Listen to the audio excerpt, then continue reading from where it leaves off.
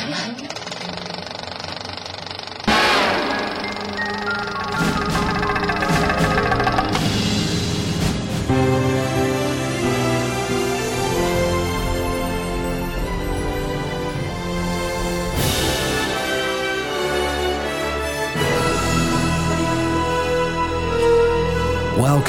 to the AV Podcast Movies Edition, presented by Phil Hinton.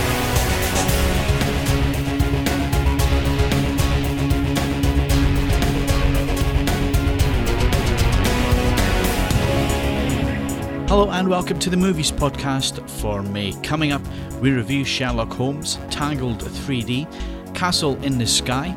We also go to the cinema for a review of Hannah, and Chris rounds up with The Incredibles. And joining me this month on the Movies Podcast, we got Chris, Simon, Mark, and for one episode only, Steve. Good evening, guys. Hello. Good evening. And we're here for, obviously, Movies Podcast, and it's a review edition, and quite a few films to get through in this edition, so why not hand it over to Chris first of all, and let's talk about Sherlock Holmes. Sherlock Holmes, yes indeed, why not? This would be the complete collection, the Basil Rathbone set from the 1940s, and absolutely tremendous set. 14 films on 5 discs. The films have been out before, but not on Blu-ray. They went out on standard quite a while back, both in the States and in the UK on different labels. Apparently fully restored even back in those days. And they did look really, really good. Some look better than others, but, you know, that's par for the course for such vintage material. Anyway, they've undergone the 1080p treatment, and they do look, across the board, quite sumptuous, I've got to say. Ravishing black and white photography, very atmospheric, very moody. A few films do look slightly grainier than others. Obviously, some couldn't be restored quite to the same level. I'll talk about that a bit more in depth later on. But for the time being, Basil Rathbone was, for many people, the definitive Sherlock Holmes. But his hawk-like eyes, that Roman nose, the kind of dynamic, verbal personality. He wasn't content to just sit back and, like, you know, analyse the mystery from the parlour room sort of setting, as many other interpretations of the character have done. He was quite aggressive, very assertive, and quite domineering. But to bring him back down to our sort of level, they saddled him with the bumbling sidekick of Dr. Watson, who, as we all now know, because in the advent of the new Sherlock Holmes, we all know that that Watson can be quite a hero in his own right. And the way that Arthur Conan Doyle wrote him, he was certainly, a sort of captain of derring-do himself. But this was Nigel Bruce, the great stalwart of bumbling characters, Nigel Bruce.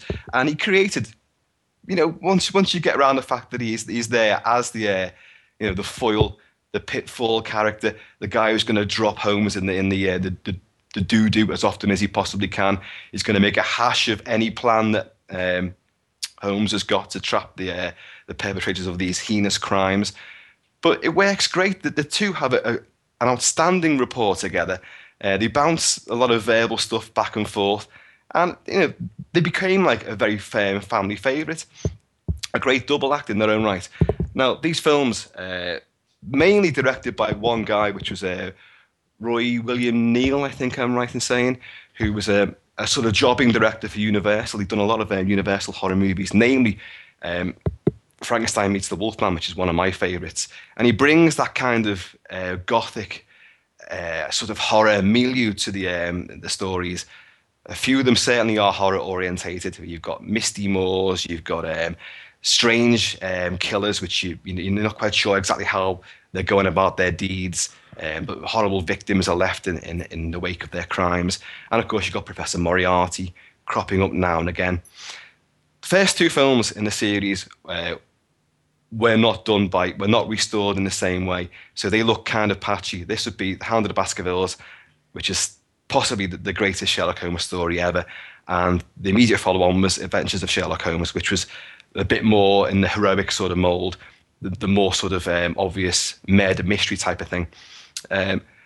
They all look much better than I've ever seen them before, and I've watched these films quite a lot, and I watched them on the obviously the standard discs, and the improvements made are quite considerable, because you've got deeper blacks, you've got a much better grayscale on it, you've got far more detail. The backgrounds, obviously these are 1.33. But there's a lot of depth to the image as well, which you wouldn't normally expect. At least I would never expected it. But if you look around the settings, you can read the spines of books in the background. You can see all the paraphernalia in Holmes's office. It just looks a lot better. Audio-wise, well, yeah, there's still a bit of hiss and crackle here and there, but they have been cleaned up again. They do sound better. These are films of sparkly dialogue, very clipped, very fast sort of speech patterns, and it comes across perfectly well.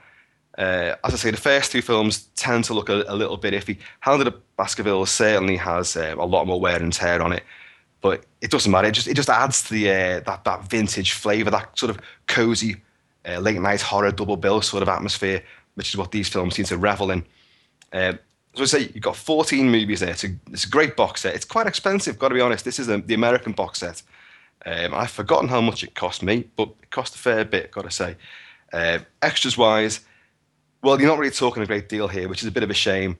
I would have liked to have had some kind of retrospective making of, but you have got commentary tracks on a few of the titles from Sherlock Holmes experts, and they add a fair bit, but they're in that kind of style where if anyone's watched any of the old Universal horror movies or any of the old classics, the vintage movies that come out on Blu-ray, and you have these commentary tracks, they tend to be a kind of who's who. This is what this guy did. He then went on to act in so-and-so with so-and-so. He worked for this studio. It's a minefield of trivia.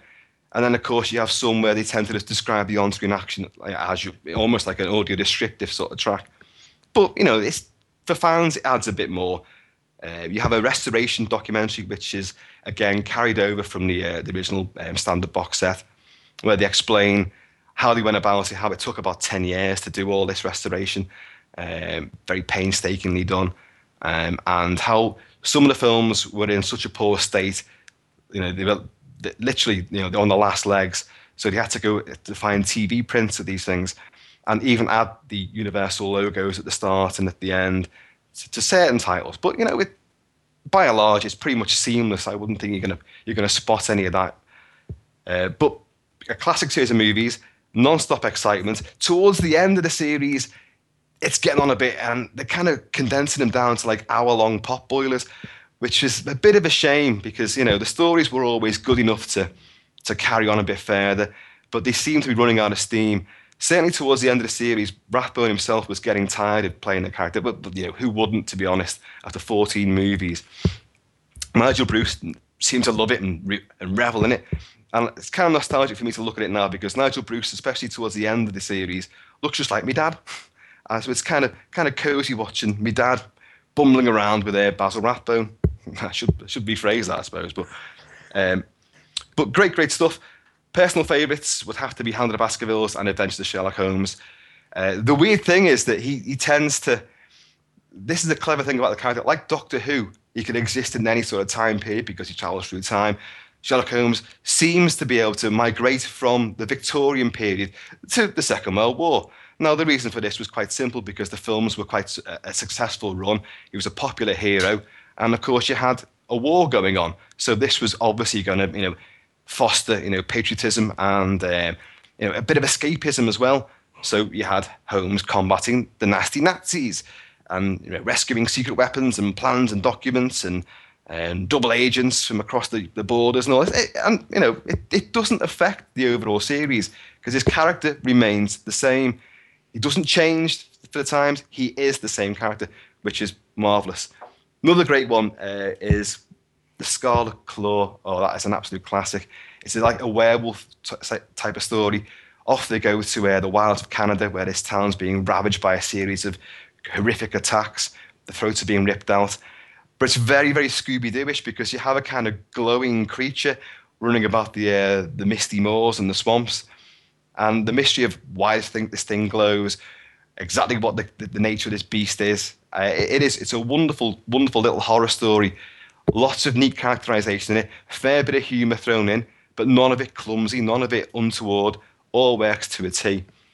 The Spider-Woman's a great one. You've got the Pearl of Death as well, which is great. You've got back-breaking monster brutes who are like just thuggish henchmen who can just snap spines. It's wonderful, wonderful stuff.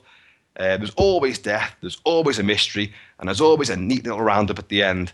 But what I would have to say is, again, with the 40s time period, there's a kind of patriotic coda at the end of it, which, oh dear God, you don't need these things. There's one, especially at the end of Scarlet Claw, which doesn't fit in at all with the story, as Nigel Bruce and Basil Rathbone are driving back across this majestic countryside, and Holmes is waxing lyrical about Canada, the colony, and it was, this is the gateway to the new frontier. Watson, look around you. This is a marvelous place. Look at the people there, striving, working with their own bare hands, toiling away in the earth, creating more for Great Britain. And Watson just turns to him and says, like, very good, Holmes. Did Churchill say that? And Holmes just goes, yes, he did, Watson. Yes, he did. And it's just a really, really pathetically, pseudo-patriotic clarion call at the end of it, what was a great horror mystery. But, it's part of the format for these movies. And I've got to say, I really, really recommend them because they're tremendous good fun. And the weird thing about it is, you think 14 movies, I could watch one a week or something like that. Well, you don't. You could easily sit through all these one after the other, as I virtually did, because they're so addictive. Such a great little, atmosphere that they create. It's wonderful stuff. Way recommended. Mark, you're into these, aren't you? Oh yeah, no, I loved all the old Basil Rathbone Sherlock Holmes, but I do agree about the little soliloquies and epilogues where they wax lyrical about not giving in to evil and all that kind of thing. It's often wistful looks across at the sunsets and standing there, grab the collar and talk about Churchill, and they do seem. It's weird and it's strangely quaint, and in one way it does kind of add to the atmosphere, but they do jar, particularly as you say when you've got some of the more atmospheric adventures that do have that little kind of horror mystery twist to them.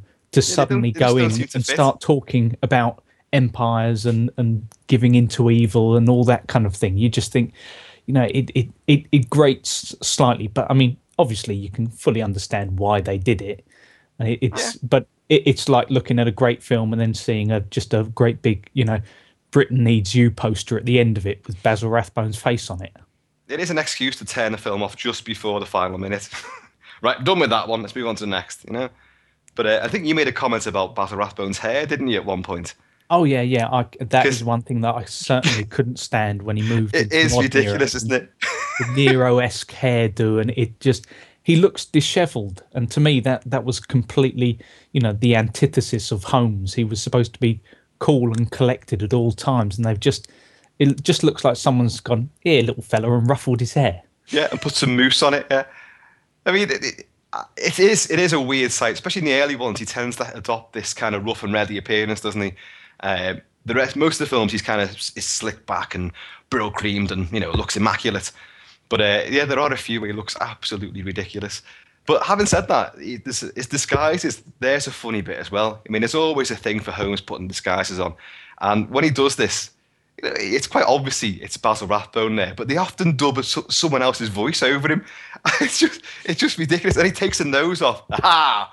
Watson, it was me all along. And he reverts back to Rathbone's voice. I think in those instances, having the kind of Bruce character being, or Watson character played by Bruce, it's as the bumbling fool, it actually works in those moments.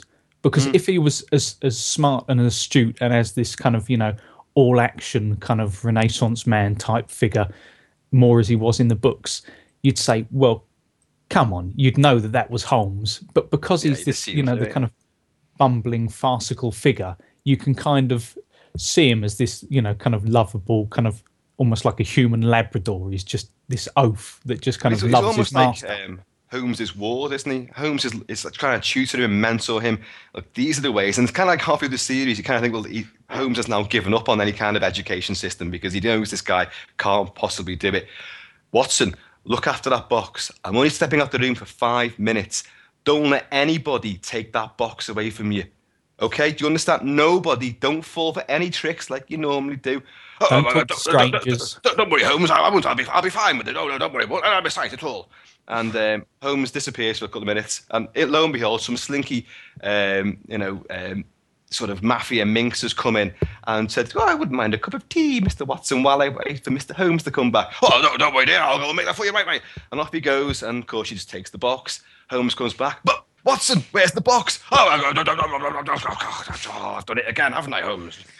"Yes, old fella, you have. Come here." He gives him a little knuckle on the side of the head. "Yeah, daft old coot, yeah. Wait, in a way, Watson, you've saved the day because now she's left this behind, and I can trace it from that." I was going to say they did kind of throw in this nice little twist that in some ways his idiocy would actually give some little clue away that Holmes couldn't see. Almost as if he was looking too closely at a mystery. And I was going to say about the disguises before. There's one great disguise he adopts where he becomes like this old sailor, vicious old sailor, prowling around the docks trying to find this particular guy. And there's not much of a disguise, so he just puts old clothes on and a very sinister sort of look about him. And this guy bumps into him, and he smashes a bottle on the table and turns around with the broken end and puts it to the guy's throat. And he goes, "Yeah, you come near me again, and you'll be getting this in your face." And it's really, why am I doing all these impersonations? Good God! And it's really good because you genuinely think, God, you do it. He'd actually do it. He's gonna bottle him. Good stuff. And as I say, absolutely recommended. If you don't want to get these movies now, after reenacting half these scenes for you, there's something wrong with you. I liked your Boris Johnson impression. It's fantastic. Well, the great thing, I mean, what you say about, Basil Rathbone being able to do these various disguises, it did actually show a slight different side to his acting ability. That he was very much, either in the kind of hero figure or in the classic villain figure beforehand. And then, just with these few different disguises, you can see a little bit of genuine acting talent there coming through, that he's not just this two-dimensional, stiff upper lip, kind of figure, that he can actually change. I mean, admittedly, as you say, it usually involves just putting on some shabby clothes and strangely a hunchback often, but and a big waxy nose. Yeah, but there were times there where it did seem to stretch him slightly, and just damn good fun adventure films. Okay, moving on from classics to a new film just coming out on 3D disc, and Simon's going to tell us all about it. Tangled. Thank you, Phil. Not brand new disc. It's been out a couple of weeks now. I've only just got hold of it, so I'm looking at it as we speak. Almost as we speak. I haven't even put finger to keyboard yet, so this is completely off the cuff, as it were. But I have actually watched it, which is a plus point for this podcast, don't you think? It's a rarity for you. It does make a difference when you... Okay, Tangled is the latest film from Disney. It's based on the Rapunzel character, which is she's 18 in the film. I can't remember how old she is in the Brothers Grimm story, but she's trapped in a town. She's got extremely long hair. Rapunzel, let down your hair. And Chris, can you remember the original Brothers Grimm fairy tale? Because I can't remember it at all. Because this Tangled is a very clever film. It uses bits and other bits, and it just uses the original folklore tale as a springboard. I mean, I don't think there's no outlaw character who becomes the boyfriend and champion and savior. I don't think. In fact, I always thought there was some kind of gnome in this film as well. Or is that Rumpelstiltskin? Yeah, I don't know. Yeah. I must admit, I don't know. But I know the film obviously massively deviates when it comes down to it. Yeah, I mean, as I said, I can't really remember the actual the full story of what it's based on, because it's a very, very Disney film. This one, loosely based on the Rapunzel character in her tower, and locked away in her tower for 18 years, or when the story starts proper, there's this big preamble bit of how she gets caught. Anyway, she's in the tower, and on her birthday she looks out of the window and she sees these lights in the sky, and her dream is to go and see the lights in the sky. And her mother, obviously surrogate mother here, denies her this one request on her 18th birthday. It's a very Disney princess character, in that she's very ballsy, knows what she wants to get, and knows how to get there, which is quite almost a strange character trait to have from someone who's been trapped and has spoken to no one except for a mother for 18 years. So I don't quite know how she managed to get quite her... And their little chameleon friend, Pascal. Yeah, okay, the little chameleon friend. But that doesn't talk, does it? Everybody has a little chameleon friend. Okay. That and a frying pan, I suppose. She wields a frying pan with utmost wifely vigor. Absolutely. The second protagonist, apart from Rapunzel, is the thief Flynn Rider, who finds Rapunzel in her tower.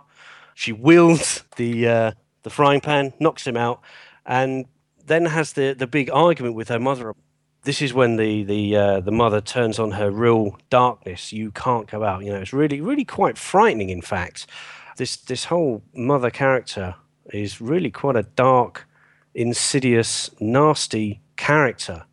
And at this one point, you see why. I mean, even the camera dims down. It gets very, very dark, and the eyes brighten up. The typical witch type Disney-esque character here, saying you can't go out. Anyway, that's how Rapunzel and Flynn sort of get together. She uses the tiara as a bargaining tool. Take me to see the lights, and you can have your tiara back. And from then on, you can see exactly where the film's going to go. Two mismatched characters, male, female. One wants to get away, one wants to do a certain thing, and you know where it's going to go. I don't have to spell it out. Simon, I will say that the end result in some ways reflects its troubled history, because I think that film was in production for 10 years. Originally, it was going to be a genuine adaptation of Rapunzel.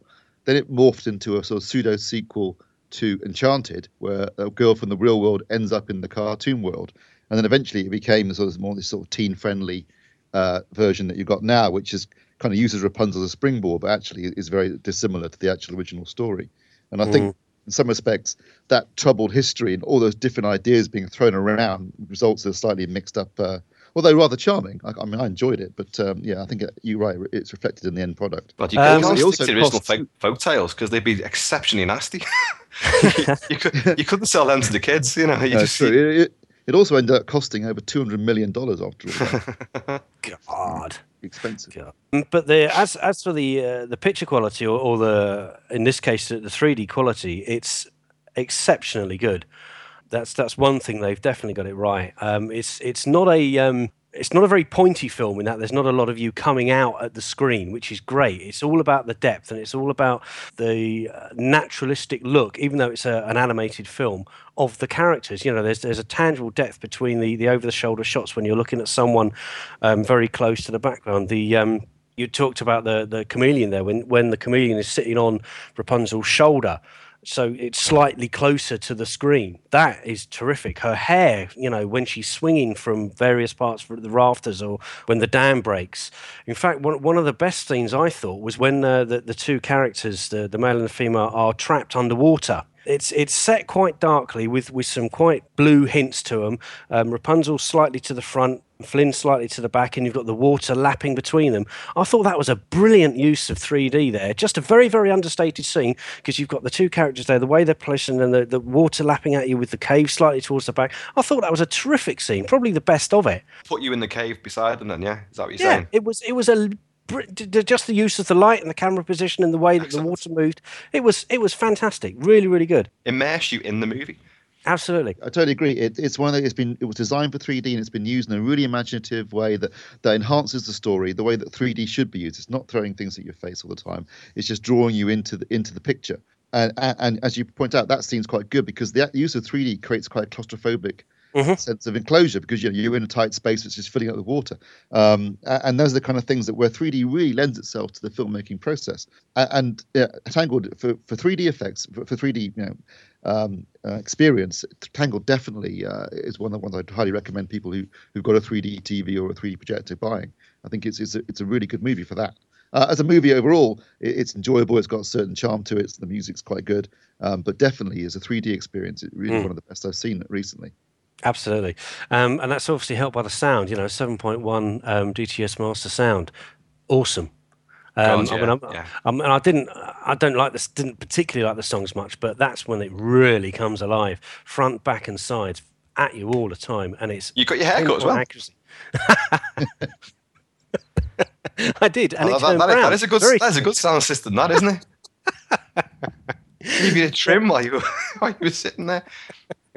I thought the sound was absolutely incredible on this because the bass was really, really low and surging, and it genuinely pushed you back into the settee. You know, well, if you have a settee, real gut punching stuff.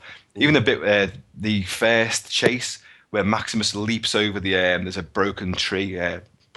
Collapsed tree, and he hits the deck, and you're surging along beside him. There was a genuine sort of cinematic oomph to that, and lots of other scrapes that they got into. I mean, the dam coming down, that was a great moment as well. But you expect that to be big, but it was more like the subtle things, I thought, which really sort of highlighted how good that sound mix really was. Yeah, it's a flawless AV. Yeah, and I've only seen the 2D version. Extras wise, you have deleted scenes. There's a very short making of, and a few little bits. There's not a huge amount actually on the disc, so I don't really think I'll go into that because the AV trounces it, and the 3D. Disney tends to put the extra features, the good stuff, on the classics, don't they? The new stuff, they're going to buy it now, and they're going to buy it again in a few years' time, and maybe re-release it with all the stuff on it, all the gubbins, so they know they can get away with it. So, Tangled 3D. Worth it for the 3D, definitely. Okay, so that's Tangled on 3D Blu-ray, and that's also on normal 2D Blu-ray. We're going to take a quick break, and then we're going to come back with some more reviews. The biggest news and the best reviews. Best reviews. Hard, tiring work. You're listening to the AV Podcast. Join the discussion at Europe's largest home cinema website. Log in to avforums.com. So welcome back, and before we get into any further reviews, 37 years ago today, filming started on what was to become the first real summer blockbuster. Any ideas, guys? 37 years ago. Jaws, I would assume. It was indeed Jaws. And to celebrate the fact, there are 2 new books coming out that I thought I would mention because they look absolutely stunning. They're called Memories from Martha's Vineyard. And there's 2 editions, a limited collector's edition and a paperback edition. So if anyone wants to find out a bit more about these, because I think I'm right in saying, guys, that this is in everybody's top 10 when it comes to films. Absolutely. Top 2. Yeah. So the web address is mvremembersjaws.com, and it's Jaws Memories from Martha's Vineyard, written by Matt Taylor. 1,000 full colour and black and white images. Paperback edition $59.95 in dollars, and the collector's edition hardcover special edition. It comes with a piece of the fiberglass hull from the Orca 2. Oh God! Come on. Which was the one that sinks in the film, and it's owned by Lynn and Susan Murphy, who will also give you a note of authenticity that it comes from that boat. There's also a DVD containing 8mm behind-the-scenes footage of Jaws during production, and it's narrated by Islander Carol Fligger, I think he said. Hope you got that bit right. Let's hope. And yeah, it comes in a hardback portfolio package with a new, unique, with a full shark special edition case, limited to a series of 1,000 numbered copies, $250. So, so they got 2 interesting books. I'll certainly be buying one, probably the $60 version. I don't think I can stretch to $250. So about 3 or 4 years ago, I think it was another anniversary of Jaws, whatever it was. They did a lot of open air showings of the movie, but they had floating cinema screens so that the audience were actually reclining in the water. The showings were made at midnight, so it was pitch black. Massive floating screens, the audience in wetsuits were all strung together in a massive lake, various lakes around the US, and all roped together, watching the movie, pitch black, and they had divers there as well. At certain moments in the movie, they would grab unsuspecting audience members by the leg and yank them down a little bit. And can you actually imagine that? I mean, forget about the divers pulling you under. Can you imagine being in the water in the pitch black and that music comes on? What what insurance did they take out for that? That is just incredible, isn't it? And it's a beautiful idea. I don't even think I could do that. And I love the movie. Isn't it weird? You know, everyone knows that film so inside out. You know, when Ben Gardner's head rolls through the hole in the boat, you know the exact second that dentist drill on John Williams' soundtrack's going to hit, and you're going to jump out your skin. You know the exact nanosecond it's going to happen, and yet you still jump 10 feet in the air. Yeah. But that's the power of that movie. It's a great big rubber shark. You're more terrified of that than the things you see in Deep Blue Sea. That's why it's scary, because you don't see the shark most of the time because the bloody thing didn't work. Yeah. So Spielberg had to be imaginative, and that's why he uses the yellow barrels, which is a great motif. Yeah, the yellow danger sign was always the thing, wasn't it? God, we could talk at length about Jaws and we could go on for the next 2 hours about Jaws. Yeah, it's a phenomenal movie. Well, we won't. Interestingly, one of certainly a series of the photographs in the book, they haven't released the photographs yet on the website, but it's a different view of the boy on the who gets attacked at the beach. Oh yeah, Alex Kintner. That's the one, Kintner, and it's from a different angle. And originally, it was seemingly in the original edit or the original cut of the movie and had to be removed because it was so graphic. And you got to say, I mean, the one that's in the movie at the minute, it's still pretty graphic on what you see, and there's a lot of suggestion there which has its effect on you. But seemingly there's certain shots from different angles. Yeah. Well, you know the guy in the estuary. Sharks in the estuary. It's a shark. You know that one. When the two kids about the fake fin and all that. And they all go charging in, and Brody's sons they're having trouble with their little dinghy, aren't they? And this other guy comes rowing up. Hey, you guys okay over there? And the shark knocks him into the water, and he sees his little leg come down.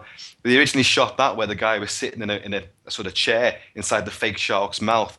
And as he gets pushed towards Brody's son, and he's gradually sinking underwater, but the actor's sitting there, great big teeth into his shoulders and all that, on the top of his head, blood gurgling like mad from his mouth, and it's a really, really grisly sequence. And you can see why they cut that. Yeah, so that Jaws would have been a much nastier movie, and probably less effective for it. I would hate to have seen the film had the shark worked, basically. Yeah, it would have been rubbish. Yeah. The transitions from rubber shark to live shark footage are quite glaring as well, but it just doesn't matter. It doesn't detract from the movie at all. That shark it's got character. I wouldn't say it's got charisma, but it's a personality there, a very demonic one. It ain't a normal shark. You even hear a roar as it finally sinks beneath the water, blown to smithereens. Which is the same sound effect from the truck in June, which was culled from an original dinosaur movie, wasn't it? Yeah, which none of us can remember.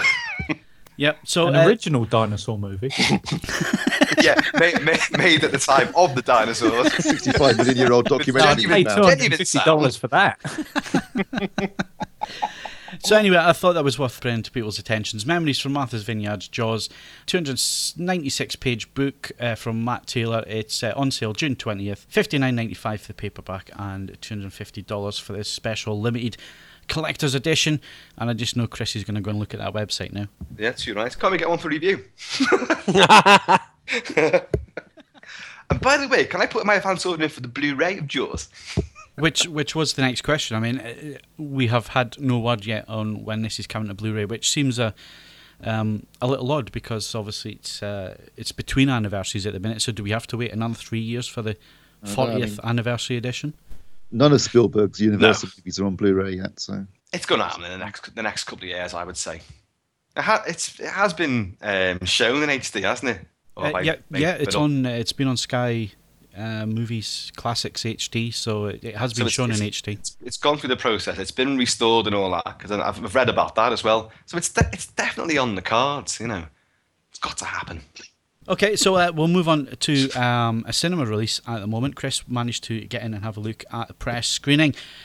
So tell us all about this new Bourne Identity, but with a female instead. Yeah, Joe Wright's Hannah. It's funny that we've just been talking about the Brothers Grimm and Disney fairy tales, because this sort of is a weird hybrid of, as you said there, Bourne, Jason Bourne, the crack assassin in search of his memory, who he is, why he was created like this. Hannah is a 16-year-old girl who's been brought up by her father, played by Eric Bana, up in the wilds of the frozen Finland. She's been extensively schooled in neck snappage. She's a crack shot. She's got amazing stamina.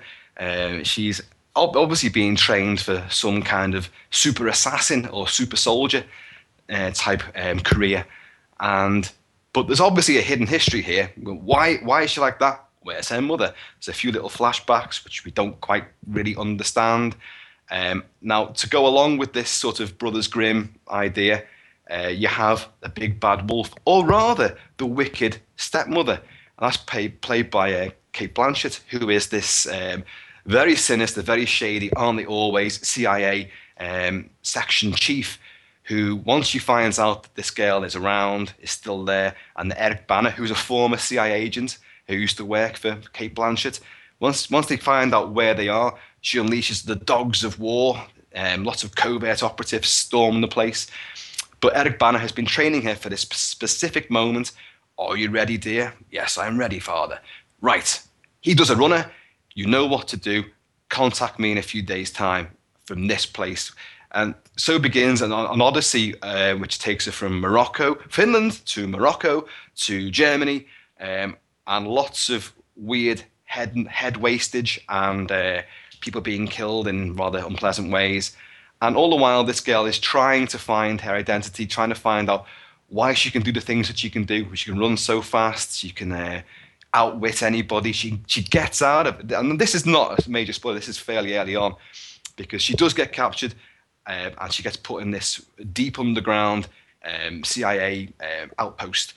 And there's lots of guards here. There's steel bulkheads, there's ductworks, tunnels. There's all sorts of things to stop anyone getting out of there, let alone a 16-year-old girl who has had no dealings with the outside world for all of her life. She manages it, and it's an absolutely barnstorming sequence, a tour de force set piece. Had me on the edge of my seat. Loved it. It then goes into a sort of weird middle section, which would be the odyssey of meeting other people and learning about the outside world. And this is where the fairy tale elements come in. It's a little bit heavy-handed, to be honest. It's a weird concept to have, but a good one. Don't get me wrong, it works. But what is surprising about it is the guy who made the movie, and it's Joe Wright, who did, and these aren't my kind of movies, but he did Pride and Prejudice, and he did Atonement, tales of politeness and manners and etiquette and all that kind of thing. And this is just a bruiser of a film, but with a bizarre, sensitive side. It's not a heartbreaker. It's not a tearjerker. I will say that about it. But it has got, some sentimentality. You do care about this kid. She's played by a girl who I cannot pronounce her name. Saoirse Ronan. Well done. Apparently I can pronounce her name, but with someone else's mouth doing the verbals. She is outstanding. Really, really good actress and a great character, a very unusual character.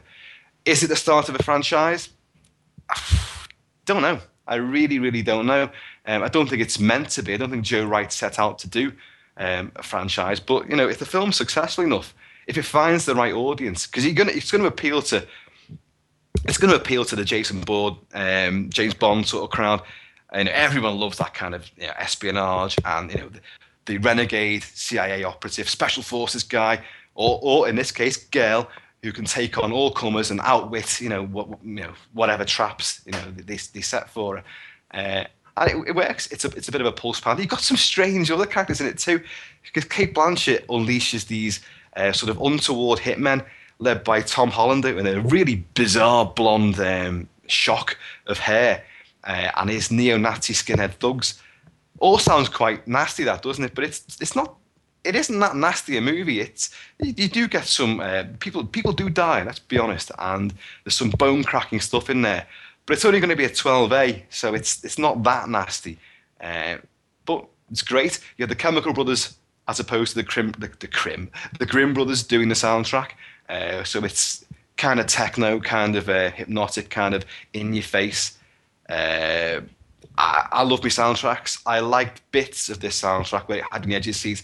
Sometimes it seemed to grate a little bit too much and was too insistent and a bit unnecessary. And I don't normally say things like that, but it kind of bugged me at times. But I've got to recommend it. It's an unusual film. Will it spark a franchise? Don't know. Don't know it's going to find its appropriate market, because this is a strange sort of concept. But once you get into it, it's great. You've got supporting roles from Jason Flemyng, the ubiquitous Jason Flemyng, who's actually playing very much against type here. He's the father, and he's got his wife, and these are with a couple of kids traveling across Morocco, who Hannah stumbles into and learns about, what 16-year-old girls should be getting up to, as opposed to like neck breakage and sticking needles in people. Isn't that what they do anyway? Maybe I'm wrong, I don't know. But so you get a bit of the sort of the odyssey of this is what life should be like. But that's an unusual sort of middle section. Anyway, I don't want to say too much about it. It's got action, it's got a heart, it's got a good story, and a very intriguing character. And Eric Bana's in it as well, and I like Eric Bana, and he's good in this. So yeah, Cate Blanchett's got a rather bizarre Texan drawl as well, which I don't know if it actually works or not. I don't think it was necessary, but it's giving her character something to play with, Anyway, there's Hannah. Yeah, I was reading an interview with Joe Wright, and he was talking about shooting the action scenes, and he deliberately tried to avoid the modern cliches of fast editing and shaky cam and stuff like that. Is that true? To a point. I mean, you haven't got the Jason Bourne style shaky cam, which utterly ruined for me the Bourne Ultimatum, but it's still pretty fastly dealt with. You've got long action scenes of her running. There's a great sequence, a very sort of Batman Begins sequence in this container yard, where these neo-Nazis are chasing after her, and she's running from one container to another, dropping down onto unsuspecting thugs and skirmishing with them. Now, yeah, it's not snap edited, it's not whip crack stuff, but it's still dealt with in fairly fast format, Is there a single take fight scene as well? You're asking me, is there a single take fight scene? Yeah.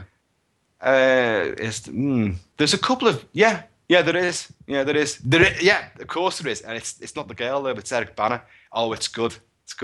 I don't want to say too much about it. Yeah, well, just because he's quite well known for his single takes, because he also did that one take shot of Dunkirk in Atonement as well, which was very impressive. There's lots of one take stuff, but not necessarily action scenes. You've got sort of travelogues following Hannah as she goes across the deserts. There's lots of dreamy, wistful stuff. I can't remember much about Pride and Prejudice at all, and I didn't like Atonement.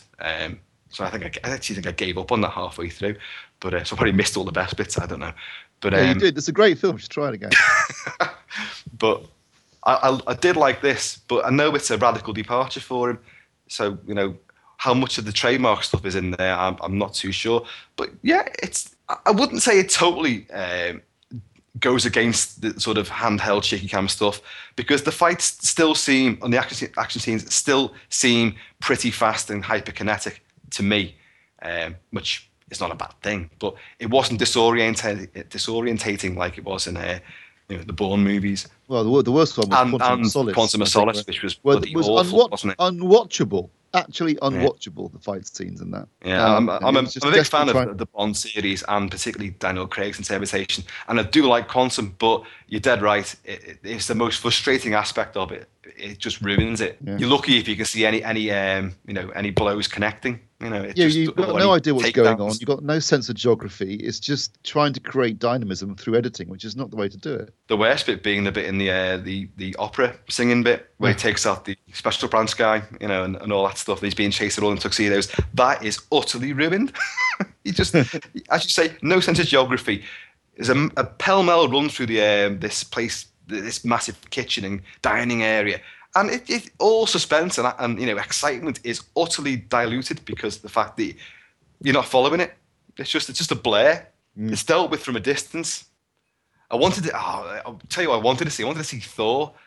There was a preview of that, and I couldn't get to it because I work. It's getting really good reviews, which surprised me. At the moment, I'm following Chris Hemsworth's workout regime. You all know me in movies. I'm trying to bulk up, become like a god. Well, I remember seeing when it was announced, and I was thinking, Kenneth Branagh is directing Thor. This is going to be a disaster, but apparently it's quite good. Well, the thing is, it's a very, going back to its roots, it's a very Shakespearean sort of story, which is exactly what appealed to Branagh. And apparently he's brought a lot of really good stuff to it, a lot of good action, and great characterizations. It's a 3-part movie, isn't it? You've got the lengthy still about a bloke with a big hammer, though, isn't it, really?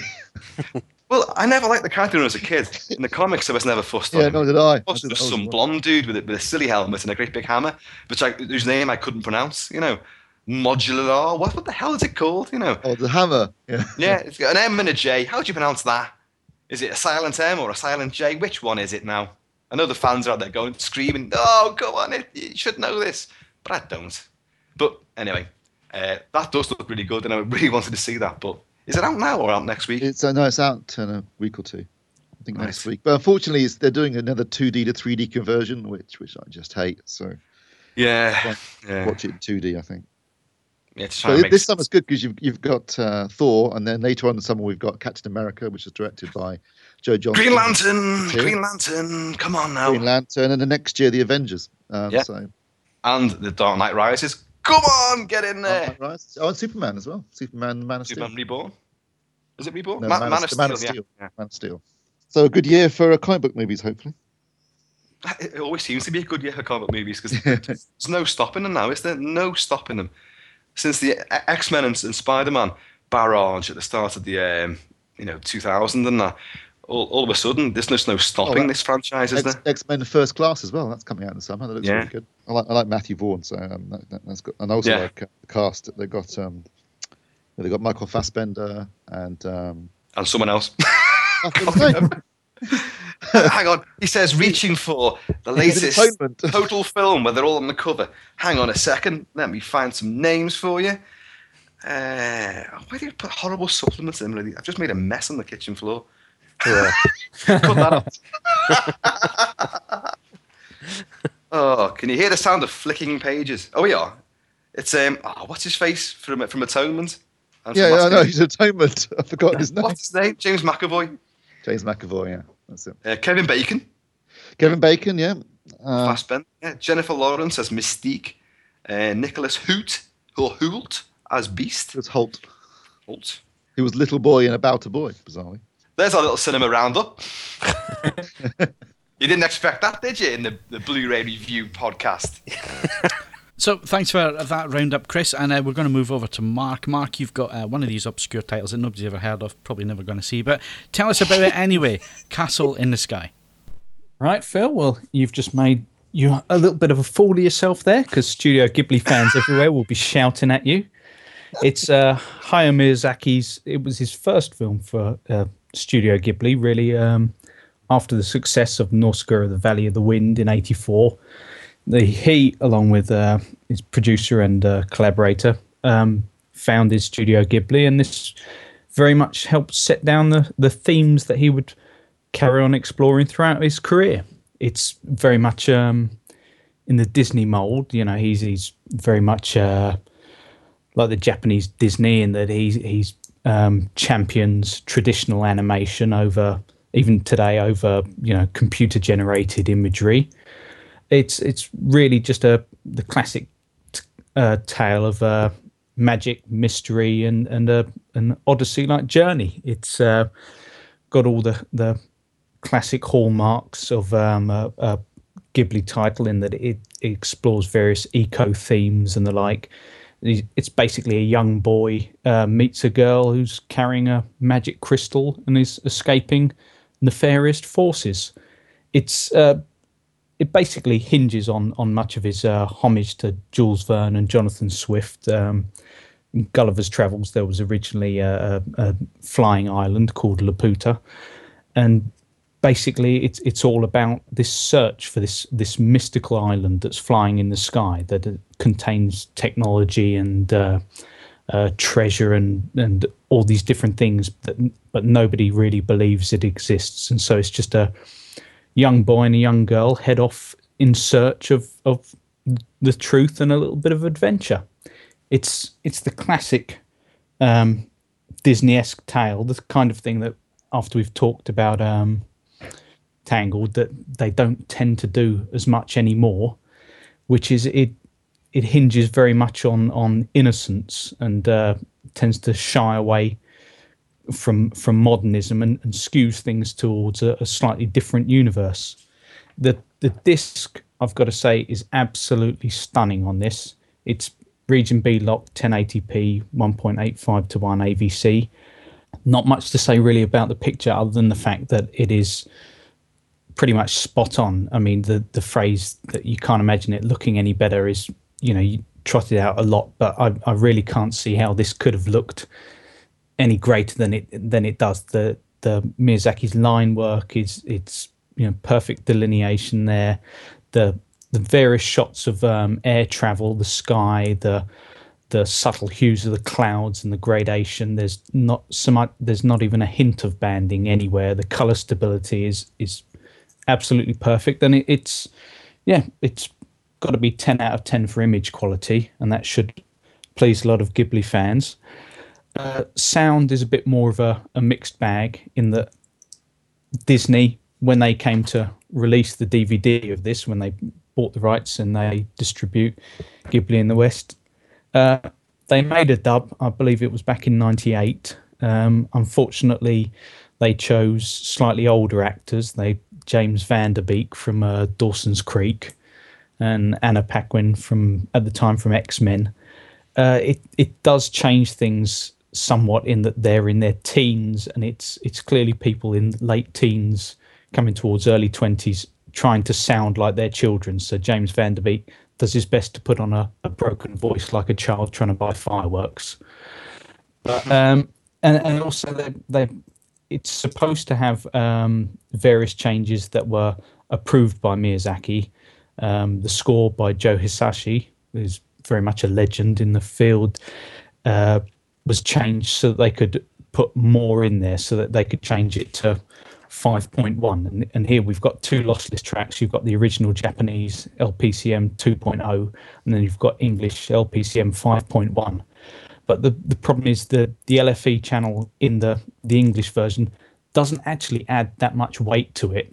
It does underpin the score nicely, but there's a lot more noise going on, and it slightly undermines the fact that the original Japanese track was supposed to be quite contemplative. It was supposed to have moments of quiet, and the moments of discovery was supposed to be of almost silence, and then you would get gentle music coming. Whereas in the American version, obviously, the modern Disney style of everything has to end in a crescendo of types, and as was being said about the big musical numbers in Tangled, it's very Americanized, and it feels quite like they're aiming for barnstorming from a material that doesn't really require it. But both tracks are extremely high quality. The clarity's there. The 2.0 track feels particularly wide. It's it never has a problem with the speech and the like, and there's a healthy amount of extras on the disc with storyboards and promotional videos. So as a package for Ghibli fans, it is absolutely top drawer, and I'm sure there are more than two listening. I know I've seen some Miyazaki stuff. Oh God, Howl's Moving Cat. What is it? What's the other one? Spirited Away is magnificent. It is. I've got to say that. And what's the one where they're fighting this big creature in the woods, which is like a massive slimy wolf thing? Oh, Princess Mononoke. Princess, that's the one. That is great. Far too many N's and O's in that. That is a good one. Yeah, I like that. That is great. Yeah. No, I'm not a dissenter, mate. I'm not, honestly. I think the stuff's wonderful, very imaginative, it doesn't condescend to kids, because it is darker, it's weird, it's unusual imagery. There's things happening there which you can't quite, well, as far as I'm concerned, can't quite figure out. It's definitely an Eastern sort of storytelling, and yeah, visually splendid. Yeah, imagination, can't fault it at all. I just haven't, I've not been sucked into it as much as you have. My kids have watched the stuff as well, and they thoroughly enjoy it. So it does go across the generations. Okay, so thanks for that one, Mark. And we're going to finish things off, again, animation. Again, it's on Blu-ray. And again, Chris is going to tell us all about it. Yay! It's The Incredibles. Finally makes its Blu-ray. And it's absolutely awesome. If ever a film lived up to its title, this is the one. It's my favourite Pixar movie by far. It's one of my favourite movies, modern movies altogether. It just seems, for me, this film has absolutely everything. It's a great story. I love superhero stories, and it's a good superhero story. And it also looks at, dysfunctionality in the family and approaching a midlife crisis. You have the superheroes to begin with, You know, there's a million of these guys and they're saving the world left, right, and center, and they're getting sick of it. They're celebrities now, but they're holding on to their private identities. Mr. Incredible meets the Elastigirl, and it's Craig T. Nelson voices Mr. Incredible. It's Holly Hunter, the delectably voiced Texan sort of lisp that she's got for the character, who I think is the absolute sexiest bunch of pixels I have ever seen. I've always had a passion for Elastigirl, or Mrs. Incredible as she becomes in the first part of the movie. Always looks like my wife as well. My wife's not quite as stretchy, but you know, looks gorgeous. We mentioned Tangled before. It's funny because if you take the hair off Rapunzel in Tangled, you've got Elastigirl's face there. So there's a definite look. They've took that format there. Cute beyond belief. Anyway, only she's a brunette and I prefer brunettes. Right, the superheroes save the world day in, day out. Finally, the thing that you never see in superhero movies or in the comics is the repercussions of their acts of daring do. Because they're saving people from suicide. Mr. Incredible saves someone from suicide, and the guy didn't want to survive. He wanted to die, and he takes him to court, sues him. People who in train crashes, their lives have been saved, but you know they've been injured in the process. The whole world turns against the supers because they're causing more damage than good. So they go underground. The government protection system gives them new identities and boring humdrum jobs. I've got to learn to slow down when I speak because I just roller coaster over myself, and you know my teeth and lips can't keep up with this. But so you flash forward to 15 years, Mr. and Mrs. Incredible now have kids who all have superhero powers. I mean, you all know this movie, don't you? It's an absolute, it's a balls out classic. Very James Bondian and very retro. These characters are hailing from a Norman Rockwell sort of 1950s. You know, the Jetsons and all that sort of stuff. They're hailing from that kind of period.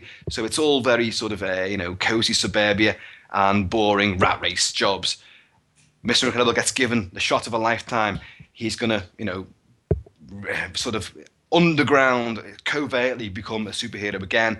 And he has to fight. He has to go to this island and fight these Omnidroid things, which, of course, it transpires have been created by his childhood, hero, is the guy who idolized him and the guy that he also spurned. And I don't want to work with this guy. I don't have partners and all that. I don't have associates. And this guy goes off and develops a massive raging resentment of all superheroes, in particularly Mr. Incredible. So anyway, off to this island he goes, beats the droid, uncovers the plot, gets captured, and the family then have to search to his rescue using their unique individual superhero talents. Dash, who can run faster than a speeding bullet. The Violet, who's the sort of gawky teenage girl who sort of literally a shrinking Violet because she can't approach the guys that she fancies. She literally is invisible, but of course she can be invisible. That's her power, and create force fields. And of course there's Baby Jack, but we won't go into what he can do because he can do quite a lot of stuff. And lots of chaos ensues. The whole film becomes a very James Bondian pastiche because you have vast underground bases, very clearly inspired by the 60s Ken Adams super sets that he built for the early Bond movies. Wonderful sort of James Bond music as well. Michael Giacchino, a great composer, went from strength to strength after this, but it's a pure brassy, very ballsy, in-your-face, jazzed up James Bond style soundtrack. Really rip-roaring stuff. It is a great film, but it's in the quieter moments as well where it excels. It's great characterization. You have, as I said before, the midlife crisis. I can identify with Robert Parr, who is Mr. Incredible. I can identify with this guy. He's still got a bit of bulk, a bit of muscle too, but he's got a bit of middle-age spread as well. Oh man, I know what that's like. He's doing weights. He's still he's still living in the past. He wants to be that hero that he used to be. I know where you're coming from, Bob. And but he's got this really sexy, adorable wife who can't quite satisfy him because he's got these dreams of grandeur, and they've got to keep quiet and all this. And the family having problems at school, the kids having problems at school, and all this sort of stuff. They've got talents they want to use. It's great. That family dynamic seems to work excellently, and the action is absolutely blinding. Watching it again on Blu-ray, and I've seen the film umpteen times, obviously. Watching it on Blu-ray, there's a lot more that you see and a lot more little stuff taking place around the frame. So let's talk about the Blu-ray. My God, the standard disc was sumptuous, AV gold, for the medium that it was on at the time. Now we obviously we move on, we evolve into 1080p, and wow, what a difference. Absolutely. Almost flawless, I would say. I was told to look out for banding, the vicious bugbear of any animated fare, with intense colours and saturations. And, well, did I see any? I didn't. I haven't seen any banding on it. I've been told it's there, but my God, I'm poking my eyes out, but I can't see it. I did see some slight shimmering, and there's one moment I noticed where on a sideways pan, there was a bit of judder. But God, I'm really nitpicking, aren't I? There, this is, and I was looking for it, so don't forget that. It is absolutely blisteringly good. It's pure eye candy. It's like they've got a rainbow and melted it into the screen and just painted the colours across it. It is dazzling, dazzling stuff. Me love big time. It's got what is the soundtrack on it? It's DTS HD, and it's 6.1. Is it 6.1? I can't remember now. It's 5.1. But it doesn't matter. It is absolutely gobsmacking stuff. Tremendous bass. It always was an action-packed soundtrack. There's loads of action scenes, lots of stuff whistling past you. You've got the Omnidroid running about you and hitting all the speakers, running right around you. You've got Dash, the little sound of his scampering feet as he runs across the water, through the jungle. Dear God almighty, it's unbelievable. So pin-sharp, so clear. And also so surprisingly cute to see these little tiny feet padding across the room like that. And sounds of breaking glass, another great favourite. Crystal sharp, crystal clear. The big bass elements, whoa, the crashes, the crash bang wallop. It's just a wash with glorious AV, pyrotechnics. The lush jungles, back onto the visuals again. The lush jungle canopy, it's jaw dropping. The detail that's there. The three-dimensionality, it's only a 2D release, but the three-dimensionality, the depth to that image is still impeccable. And Elastigirl, oh, dear God, if only she existed, I would track it down. The hair, you've got the finite quality of the hair on all these characters, but especially on Elastigirl, it's real hair. God, it's amazing.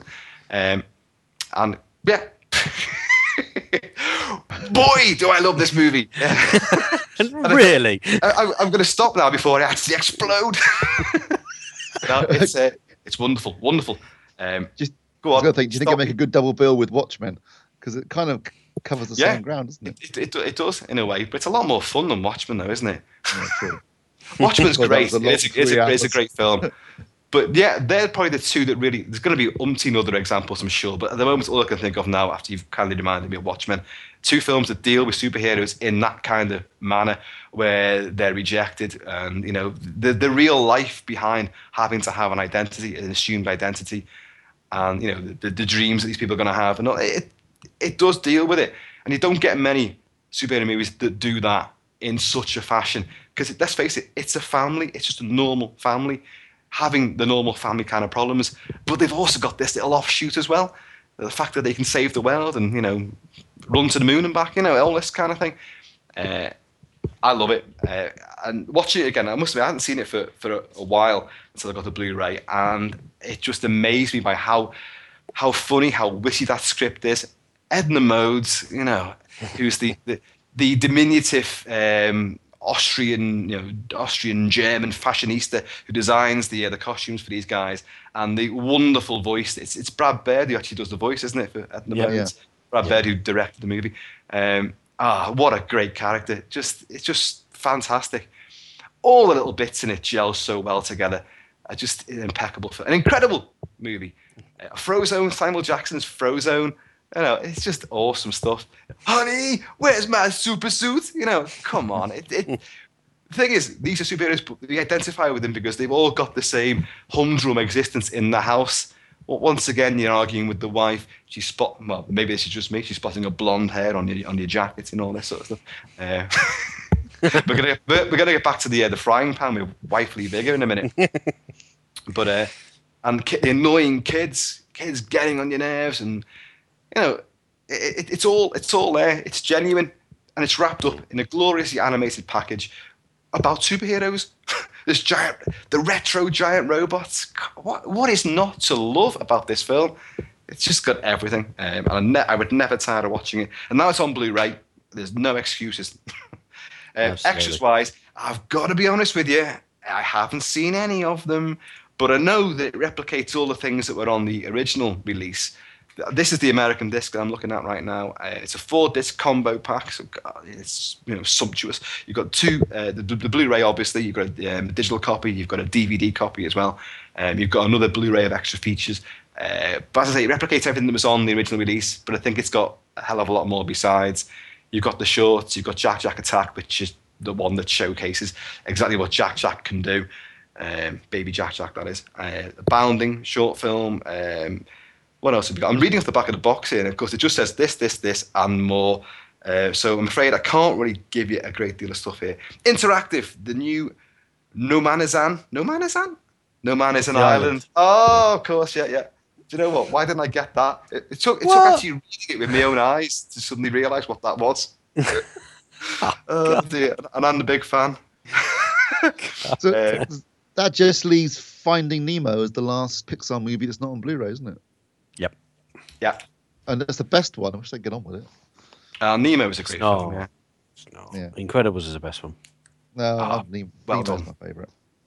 Incredibles, Monsters Inc., then Nemo, I would say. Oh, and them toy ones. Toy Story 2 toy is the one. best. Toy Blurb, 1, 2, and 3. No, Incredibles for me, it just does it every time. Every element of it works. It's just skiving off, with your best friend behind your wife's back, not to have an affair. We're going bowling, but you're not. You listen to the police scanner, and you want to go on and have a little adventures. I think it's just so good, so cute. I so identify with Bob Parr. It's a bit sad, really. These are characters that you genuinely care about. Yeah. And it's a great conceit that the kids are in genuine jeopardy. Yeah. As Elastic Girl says to the kids once they've got to the island and they're in a little cave, and she says, not like the TV shows you used to watch on Saturday afternoons, unlike the bad guys in those, these bad guys will try to kill you. And they do. They're going to shoot them. They're going to kill them. So you've got genuine threat there as well. Yeah. It doesn't take any prisoners. It's just all-round excellence. Excellence. Absolutely. It's got a heart. It makes you laugh. It makes Simon cry. And it's got that horny bunch of pixels, which is Mrs. Incredible. Dear God. And like Syndrome, it makes Chris monologue. You sly dog, you. You've got me monologuing. I don't think you've drawn breath in the last 20 minutes, have you? I will collapse in a second. I've shrunk down to the size of a mouse now. By the way, I recommend it. It's great. Oh, really? You haven't seen it. No, it's a good one. Incredibles. Disney Pixar. Okay, well, on that bombshell, and because time's running out rapidly, we're going to have to finish for this month. So all I need to do now is thank Chris, Mark, Simon, and Steve. Thanks very much, guys. Cheers, Phil. Cheers, Phil. Been a blast. And don't forget to join us again next month for more Movie Capers on the Movies Podcast. It's Phil Hinton saying thanks for listening, and we'll see you again soon.